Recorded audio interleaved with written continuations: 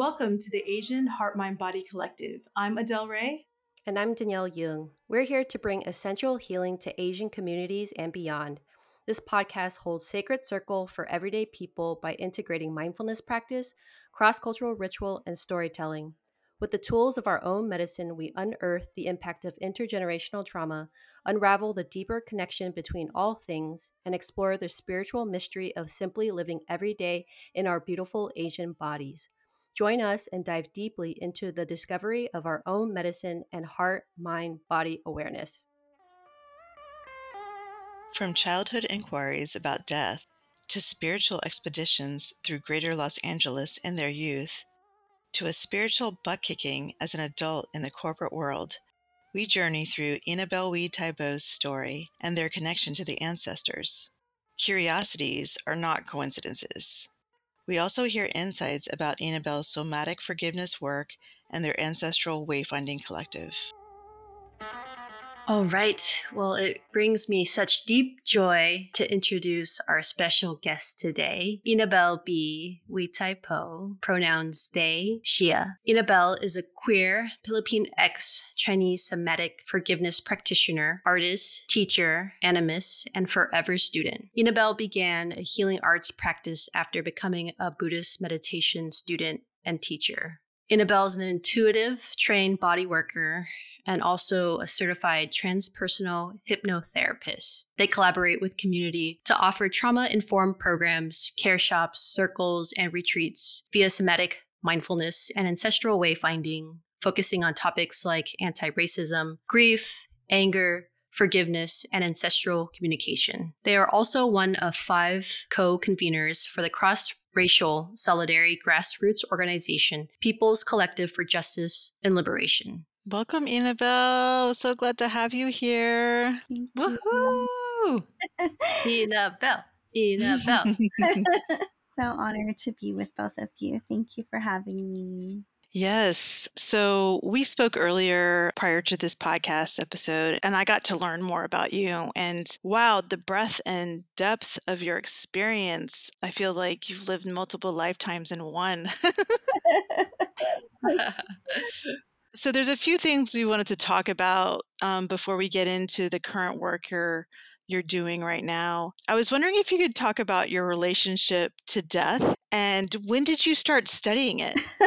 Well, death has been a strong curiosity for me since I was in elementary school. I grew up Catholic and I went to Sunday school after being really inspired by my grandmother, her devout inspiration, her connection to God. And so I thought, ooh, I want some of that. So I decided to really dive deep into Catholicism and started to go to Sunday school. And my Sunday school teacher was teaching us some sacraments. And so I asked him, what happens after you die? And he just looked at me super perplexed and was like, we don't teach that. And I was really dissatisfied with that answer. And I made up my mind that I was going to find out myself. And so I started to go to the elementary school library looking for books. And how old were you? I was like 9, I want to say. And so I was really frustrated because I didn't really find much in the library, so I had to let it go for a little bit. But then once I got to junior high, the public library close to my junior high, which was also a high school, had a lot of books on metaphysics. So I started to pile up the table with books on life after death, anything metaphysical, anything about dying, anything about what happens. And so, so I was just really exploring it since then and checked out piles of books. Interesting. Inabel, there's something you like to say about curiosities. What was that again? Well, curiosities are not coincidences. What does that mean to you? To me, it's at this point in my life, I know that it's a combination of a spiritual calling, a ancestral reminder from the past, present, or future. And so it's really about listening, experiencing messages, and taking them. It's not about taking them seriously, but taking notice and following. And I've found that the more that I've followed curiosities, the more they lead me to where I need to go. And so it's not just a coincidence when things arise, especially if they are recurring themes that keep coming up. So it's been really important for me. So your curiosity about death was not a coincidence. No, it's really led me down my path, and I really feel like they were just reminders of who I was to become. I really feel like everything that I've had strong curiosities about since I was really young keep showing up, little messages from the past, future, Interesting. So this curiosity about death, is that what led you to start studying Tibetan Buddhism, or is that like another just kind of thing? You did it in high school, right? So can you just share, like, so you were in middle school doing the whole metaphysics thing, and you were like studying death, and you were getting into all that stuff, and then boom, then you went to high school, and then what happened there? I just started meditating very seriously, doing a lot of powerful visualizations now that I'm looking back. And then I started formally studying Paramahansa Yogananda's work. I read the autobiography of a yogi, and the ashram for Paramahansa Yogananda was in my neighborhood. So I literally was going there as a high school student in the late 80s, early 90s with my best friend who was Gujarati, which is an Indian background. And so she and I were really deeping dive into Swamiji's studies, and I even signed up for his formal training. And so I was receiving training and practicing his meditation practices. And then I met a Zen Buddhist teacher who I was doing yoga with. And he was like this Japanese guy hiding in the mountains at the foothills of the ashram. I swear it was like being on an expedition, but in my own hometown, like a spiritual expedition. And then I was going to college, and my elementary school friend saw me at the college, and we instantly became friends again. And she was like, I really need you to meet Dexter. And I was like, who's okay? And then she was so insistent upon it. And you know how people say it casually and they're like, oh, you should meet so and so. And you don't really think that much of it. Yeah, like, thanks. And she's like, no, you must meet Dexter. And she made the biggest deal about it. And then she finally coordinated it.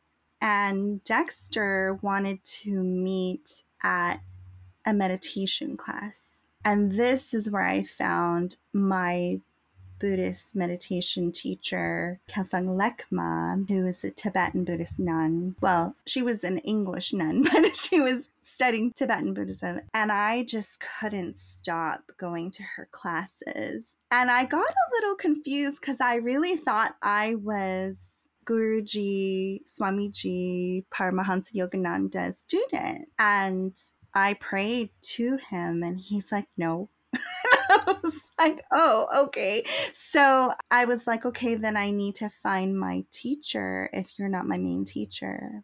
And so I kept following her like a groupie. And I was going to meditation classes multiple times a week by this point, like driving all over greater Los Angeles. I'd go to the West Side. I'd go to the beach, everywhere. And I found myself just meditating all the time with her and studying more formally all over the world, eventually quitting my job at a cushy corporate job and just like started gallivanting all over the world. Wow.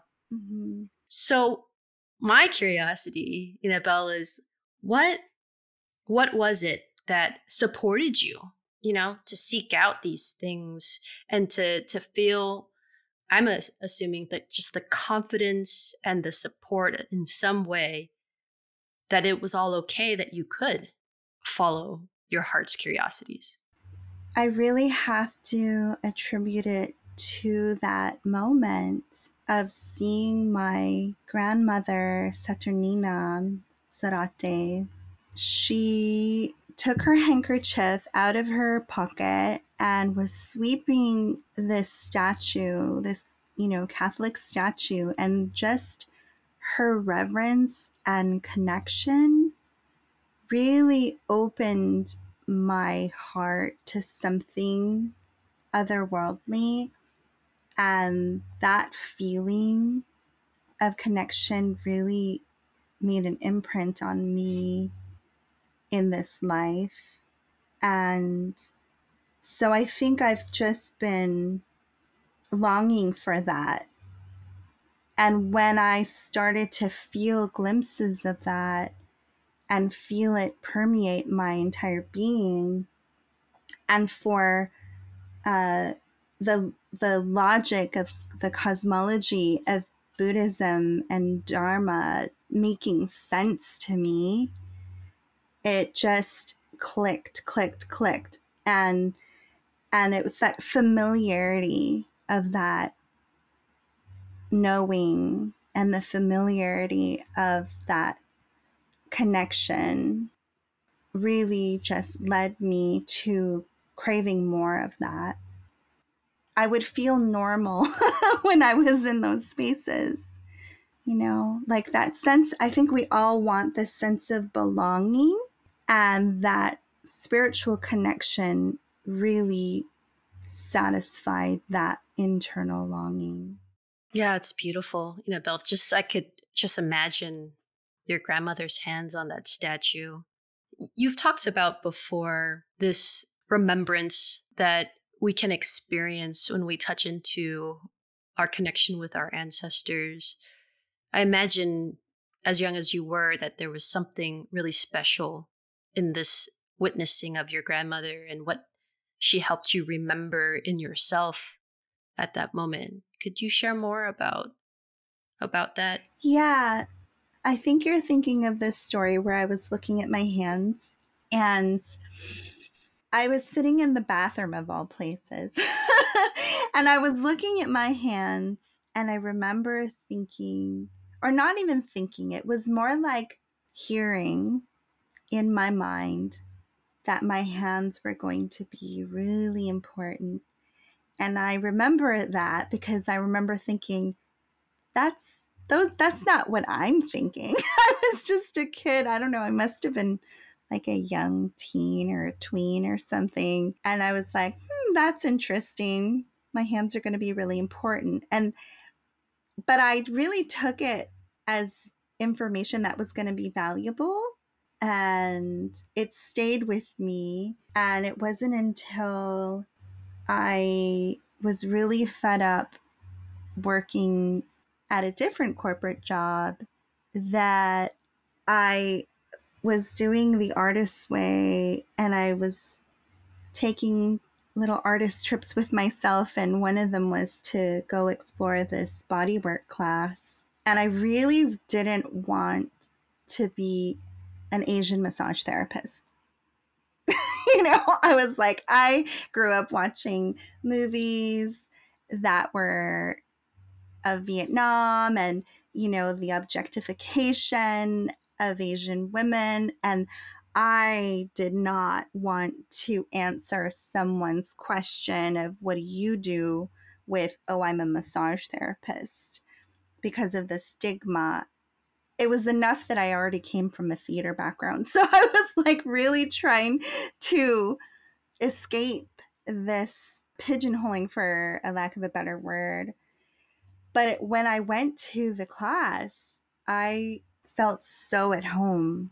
I was like, whoa, these are my people. These are other healers. These are other complex people that want to understand the human condition.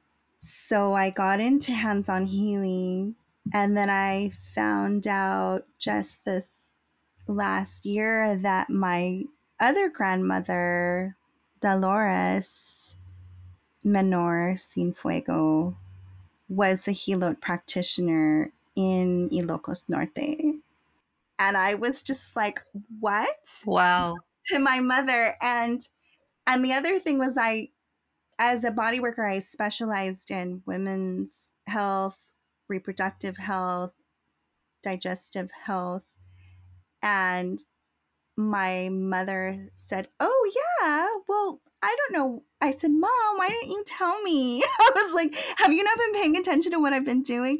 And she said, oh, well, yeah, why would I say that to you? You know, moms are. Right. And she said, oh, well, yeah, and her sister was a midwife. Wow. And I was like, excuse me, I've been doing hands-on healing. Like, she said, oh yeah, people would have a stomach ache and they would come to the house and she would do helot with them, and people would come with they, sprain their ankle. And I'm like, Mom, I'm like a body worker. Like, why didn't you tell me any of this? So it was really like, when I was looking at my hands, I really feel like my ancestors were telling me, your hands are going to be important. And it's a very like non-linear way of receiving messages. And so I would say, if you're not hearing your own voice in your own mind, and you're hearing something, or you're experiencing something, or you're noticing something that you weren't looking at, but you're noticing it, pay attention. It's not a coincidence. It's not a coincidence. Curiosities are not a coincidence. Yeah, that's amazing. Like, these messages at such a young age, these connections that you have with your ancestors, telling you, reminding you of what you have, your gifts. It's beautiful. I think I just want to give a shout out to your grandmothers right now. Thank you. Yeah, just bring in their spirit, their energies, their wisdom, and thank them for blessing us here. Thank you. And yeah, and anyone who gets to listen to this conversation.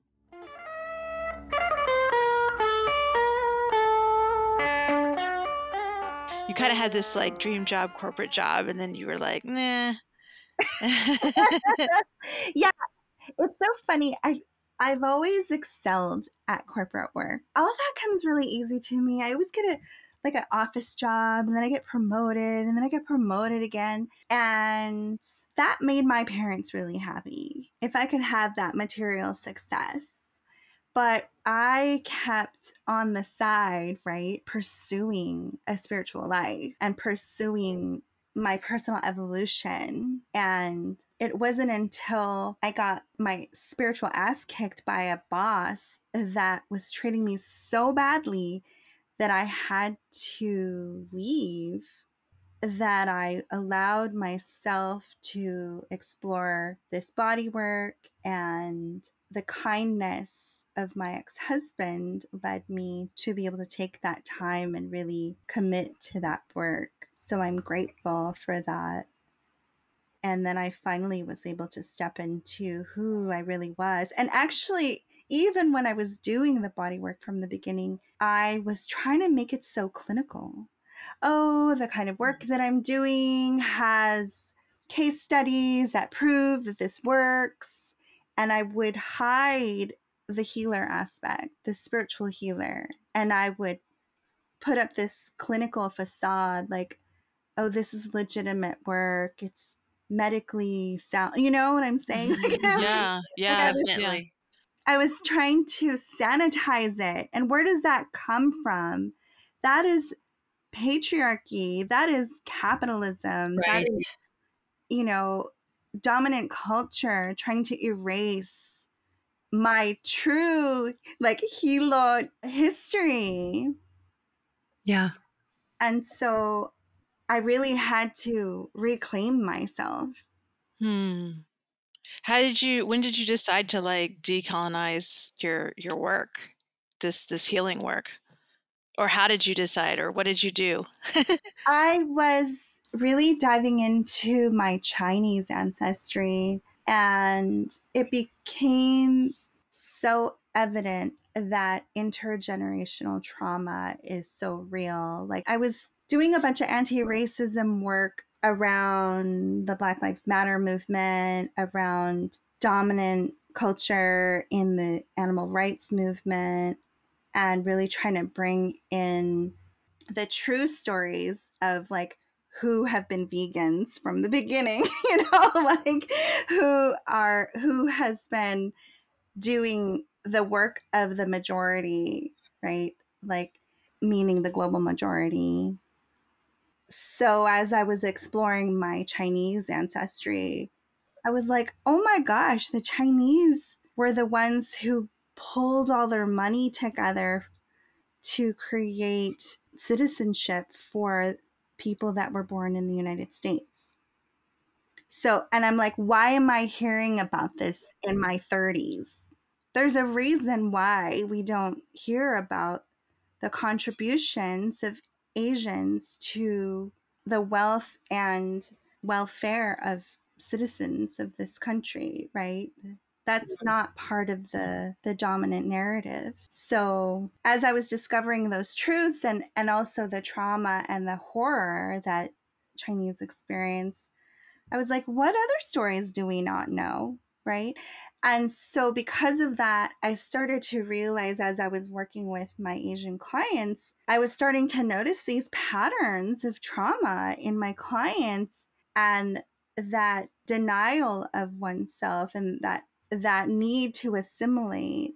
And that need to assimilate was taking away energy from diving into one's own ancestry. And so because of that, it started seeping in. My own journey started seeping into my work with my clients, and I was like, have you ever thought about maybe this is intergenerational? Maybe you're a Black woman and you're scared to do fertility work because of the intergenerational trauma of what this country has done to Black women and their reproductive systems, as treating them like lab machines. So I started to bring that into my work and found that it was taking up more space than even just the ordinary like pain and fertility concerns. And then having this meditation background, as we know in Dharma, it's really like so much of this is rooted in our mind and our mindset, and how we're responding to trauma and responding to pain and anger and sadness. And so the somatic forgiveness piece was really essential to my healing, all of that for myself. And then bringing my body work with my mindfulness practice into this forgiveness work that I was doing with my mentor, I was like, how can we separate this? How can we separate that when the body is so essential to the experience of moving through a resentment? Can you, for our listeners who are not familiar, could you explain what your somatic forgiveness work is? Yeah. So somatic forgiveness is letting go of the wish for the past to be different. Because we can't change the past, right? But we have this wish that it was. And so we can't forgive because we're like stuck there. And then it gets stuck in our body. And then it gets stuck in our patterns. And then it gets stuck in the way we respond to everything related to the different things that we've been through that we can't let go of. And since it's stuck in the body, it becomes a poison in the body. And so Buddha said, resentment is drinking poison while hoping someone else will die. And so it's so toxic. It's so toxic. And so the forgiveness of letting go of the wish for that thing that we can't forgive from having been an experience for us, it's just like we're stuck in a loop and we're in instant replay in response to whatever it is that we can't forgive. And so the work that I do around that is to really retrace our steps and experience it from a new vantage point where we can reclaim ourselves from being stuck in that past pattern. Inabel, could you say more about what keeps people stuck?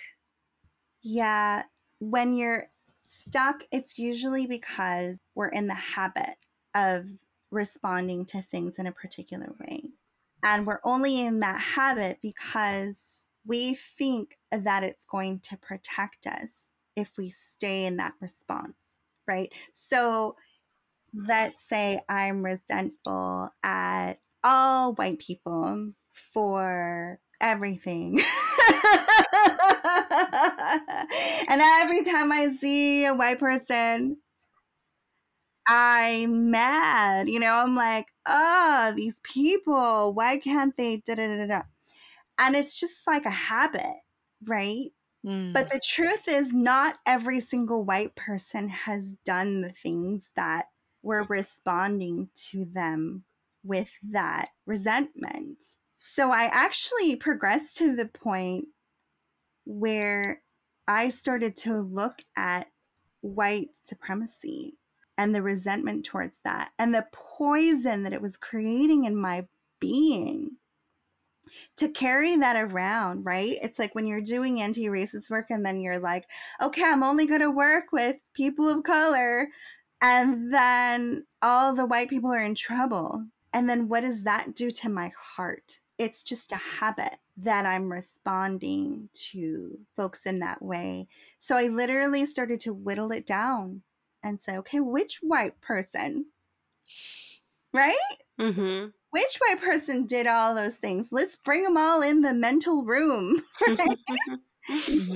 Big room. Yeah, it's a big room. And then, but I was tired of the poison in my heart of like responding like a habit to all the white people in that way. I wanted to get back to the place where it's like, oh, okay, I can work with people of color and white people again. Right. Yeah, this is so powerful. And having gone through the process myself with you, know how possible it is to break the cycle of these patterns. One thing that I took away from my time with you was that I came into it thinking that forgiveness was about the other person. Mm-hmm. And I walked out of my time with you discovering that it was really about myself and my relationship with forgiveness and forgiving myself too. Well, it's both, right? Mm-hmm. I'd like to think we created a lot of space for you to explore both sides. That's right. Because we don't, that's the spiritual bypass, right? Mm-hmm. Is like, we know how to skip over blaming somebody else. Mm-hmm. We know how to do that. So we think, oh, I'm good. I'm over it. I should be over this by now. So it's both, right? It's like we allow ourselves this space to get real with how we feel about so and so and then work with it from that place. And then we can come to taking responsibility, because I used dharma against myself for decades. oh, I should be so happy all the time. Oh, I should love my mother because all living beings are mothers, when I hated my mother. It was so like, Mm-hmm. how am I supposed to be this good Buddhist when I'm just like self-flagellating, bringing the, it was horrible. And then this sweet monk was like, stop using Dharma against yourself. Mm. Wow. And Wow. it opened up a door for me to come back to my rage and my anger in a curious way, right? Because Mm-hmm. I felt guilty for being mad. Felt guilty for being jealous. I felt guilty, like, and it wasn't even like a Catholic guilt. It was, how could I feel this way when I know that it's all mind, right? Mm-hmm. Oh, it's just Mm-hmm. your mind. Mm-hmm.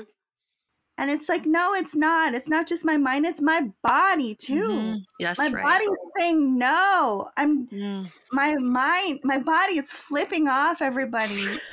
And then I'm sitting in meditative equipoise, right? It's like, no, the body's still saying no.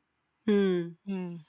So we need to stay with the body first and Mm. stay with the realness of whatever it is that we're going through, and then like organically move to forgiveness. Like when we did it together, Danny, did I even ask you if you had forgiven?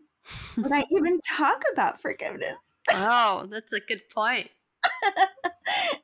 That is the magic, We got to it organically, right? and that's the work. Oh my gosh, like I need to do a session with you. I I have so much like resentment and anger, and I feel it in my shoulders. And I mean, I'm glad we're having this conversation because it like talks me off the edge a little bit. Because it's just like I gotta sit and be okay with like not fight it, just like not towards you. I'm just so happy to be in company with you. It's just life in general can like build up a lot of toxicity. You go outside and like all the stuff that you have to confront, whether it's in your workplace or just on the street or, just everything. And so that accumulation, so to have tools to be able to really just kind of metabolize and kind of process and be with the body and, not get stuck in those repeated loops, or what's that called? Ruminating. Yes. Because it's so bad for your body. Like it does. Yeah. Yeah. And as a body worker, trust me, I could feel it in people's bodies. Mm. Yeah. I know exactly where they get stuck. They get stuck in our liver. They get stuck in our shoulders. Yeah. They get stuck in our gut, interrupting our digestion. It's like we are angry and we are like just letting it, mess with us on the inside instead of transmuting it, instead of composting it.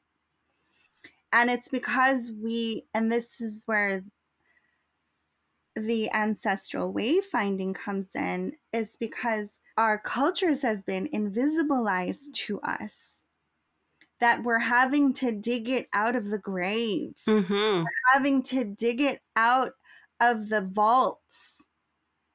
Yep. And so we're so divorced and separated from our ancestral ways and the complexity of that and the wisdom and the clarity of that we have to find it again and renew it, right? It's not about romanticizing indigeneity. Like that also messes with folks, right? So it's not about that. It's more about like, okay, like what are the ways that work for this body that I've been born into? When I eat malungai, my body just like comes alive with that nourishment. And that is because that is the food of my ancestors. After after we've had this nice conversation, I was just wondering if there's anything that you feel like, oh, there was this one thing, or if there's anything you wanted to share. Yeah, I was thinking about my forgiveness work, the somatic forgiveness, and I was doing some ancestral work and I was connecting with my grandmother, Dolores, and I was thinking, what is it that I am bringing here? Like, where is this coming from? And she so wisely took me to a time where I went to visit my grandfather at his deathbed. And I knew that there were times that I yelled at him when he was in a drunken stupor, yelling at my grandmother. And I wanted him to stop. And he knew that I stood up to him.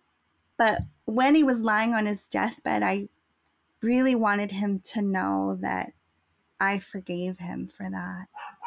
And so I told him, I said, Grandpa, I know that you weren't perfect, but I want you to know that I forgive you and I love you. And if you're ready to go, I am releasing you with so much love. And I'm so grateful to you for my body because I wouldn't be here without you. And so I was so grateful for my grandmother reminding me of that day. And I started crying and I was like, oh my gosh, I've been doing forgiveness work for longer than I thought that I was, you know? So it's like that circular knowing of like forgetting and remembering and forgetting lifetimes ago and then remembering and then forgetting in this life and then remembering that it's there. Like the wisdom and the ancestral wisdom is there. We just have to listen and be curious, huh? Yeah. Oh my Curiosities are gosh. not coincidences. Yeah. That's a beautiful story. Thank you so much. So just to like understand a little bit of your ancestral wayfinding work, if you want to share anything about that. Yeah. So ancestral wayfinding doesn't have a definitive definition. It's more of a way of exploring our connection to ancestors. So it's in the words, right? Way finding, finding ways to connect with our ancestors. And so everyone's going to do that a little differently. And within the Wayfinding Collective, we're going to be exploring different options to explore our connection with ancestors. Because I find people are just so exhausted from being separated from their ancestral medicine, right? It's like we're plugging along, we're trying to do the things we're being asked to do in corporate life, in Western life. And it's exhausting because it's not natural, actually, for all of us to be so productive, so exhausted all the time. And it's because we're disconnected from the different ways that our ancestors have navigated life here on earth. And so the Wayfinding Collective is going to be offering 2 different ways to do ancestral wayfinding. The first being amorphous pathways, which are preparatory embodied journeys where you are able to connect with yourself and communicate with ancestors in very simple, tangible ways. And it's very like customized to the way that you learn and the way that you are able to communicate. So it's not like you need to be like excelling in like psychic abilities or something, you know. I think people think like, oh, I need to be a medium to be able to communicate with ancestors, and that is not true. There's multiple ways to communicate with ancestors. And so the amorphous pathways are to show you how you already are, or to expand the ways that you can communicate with ancestors within yourself and within your own capabilities. And then the Wayfinding Collective's also offering the journeys for ancestral wayfinding through the We Search journeys, which will be seasonal journeys. And I call it We Search because we learn together in community.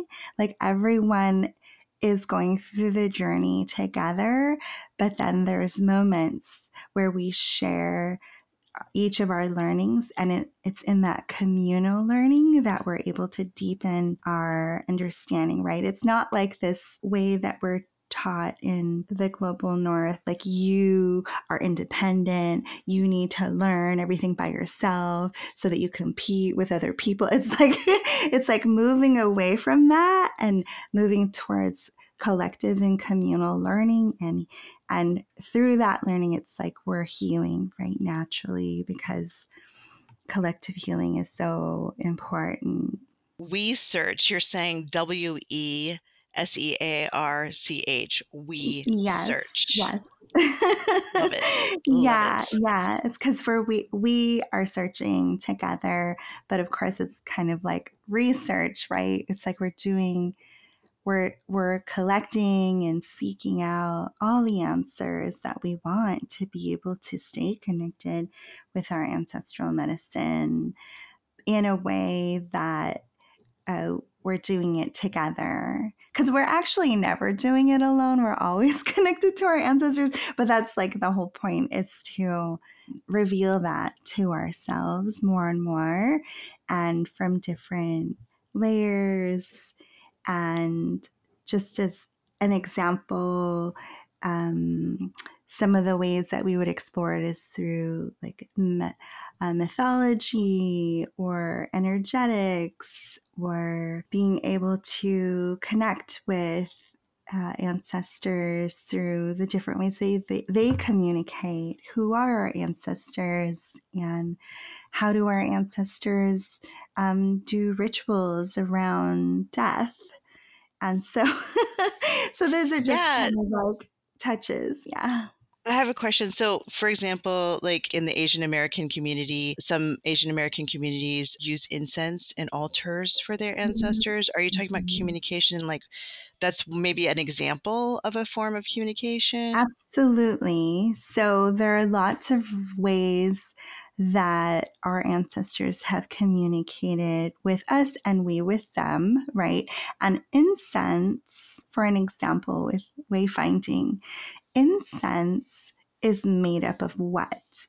Incense is made out of plants, right? Dried plants. So it's not only us that are communicating with our ancestors. We're actually communing with plants as a portal to connect with our ancestors through the wisdom of transmuting the plants that are collected to become that incense. And when the incense, those multiple plants that are in the incense, transmute from herbs into fire, into smoke. There's so many aspects of that, right? It's the smell, it's the plant themselves transmuting, opening that portal for us to communicate, to bring back the smells, the very same histories of those plants that have connected us to our ancestors who smelled those same smells,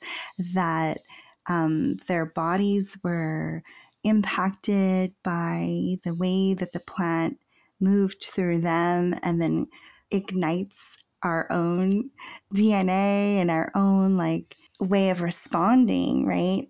To be with those plants. So it's like incense is not a simple ritual. It's like so nuanced and powerful and amazing. Like there isn't just one kind of incense, right? There's a tradition of incense that Yes. our specific collection of ancestors used, right? Or not even used, but communed with, I like to say, because they weren't using them, they were being in relationship with it. I will never light an incense again the same way. I mean, I always felt when I lit an incense or burned an incense, there is something that happens. Like there is like a Mhm. transition or some kind of like the air, everything just switches. Yeah. But wow, that's deep. So thank you for that. And I'm sure we all have stories of which incenses we used, right? Or that we've been in Yes, community different with. cultures. Like I know in some Yes. cultures they use copal and Yes. yes, Yes. sage. Hmm. Yeah. Yeah. Amazing. Okay. Thank you so much. Thank you so much, Inabel. So grateful to just absorb the beautiful wisdom and energy of your heart and the spirit of your ancestors. We'd like to invite you to come in now to guide us through a practice or meditation.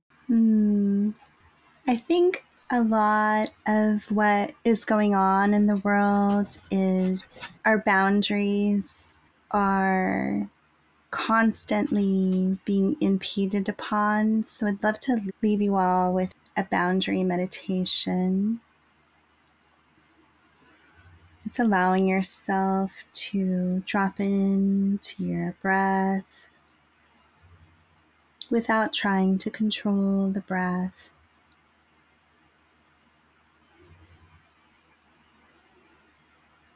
Just observing your breath, however it's arriving into your body.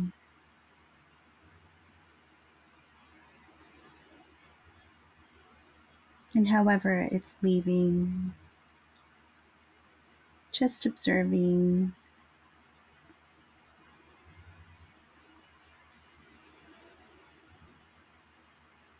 And then imagining beneath you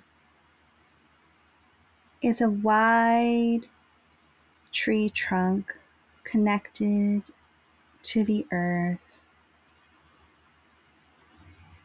And this tree trunk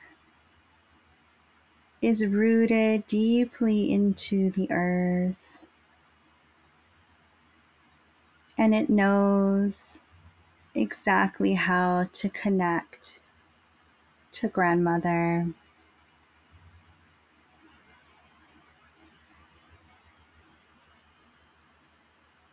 And imagine yourself seated or standing on this tree trunk.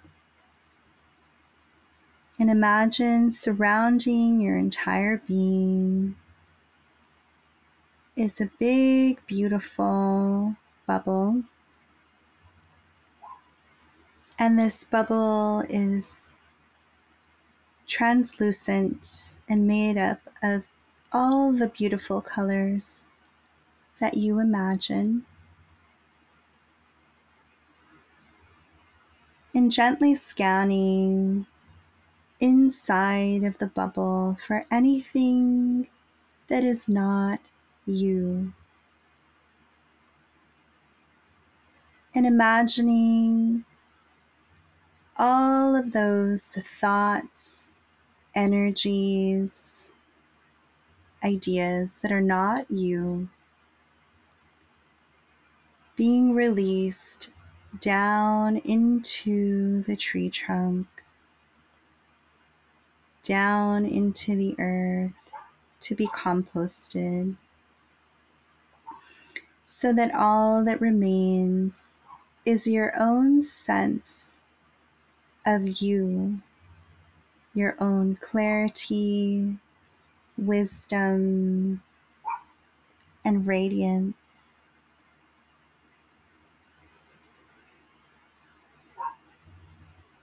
And then in your mind's eye, calling your own name, calling all the parts of yourself back into this bubble, so that all the parts of you are collected into your sense of self. so that all that remains inside of this big, beautiful bubble is you.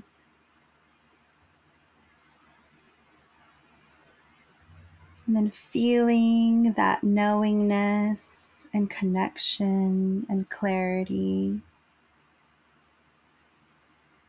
Feeling that expansion of yourself, taking up all that space. And then surrounding the bubble with a shield of any beautiful texture, color. And this shield protects your bubble all the way up and above the crown of your head.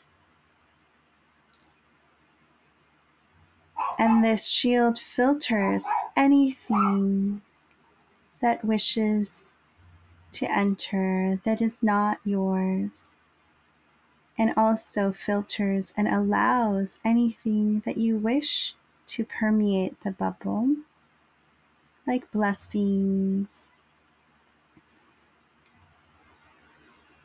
And then imagining that this bubble and shield releases from the tree trunk, and as you move about your day or your evening, you're completely surrounded and protected within your bubble and your shield.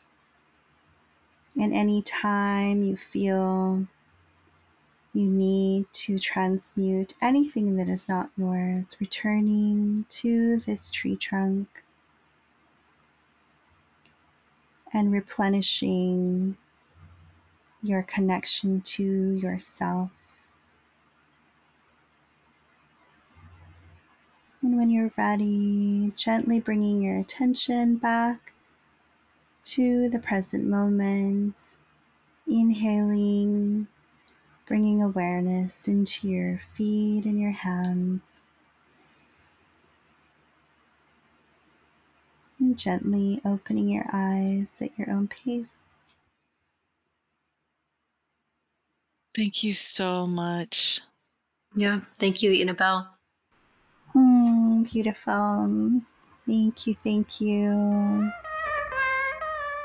At the end of August, there is a free gift series offering from Annabelle, a week-long program in preparation for the Wayfinding Collective research journey. Go to wayfindingcollective.com and click on Amorphous Pathways. You can also learn about Annabelle's somatic forgiveness offerings at healingisgiving.com.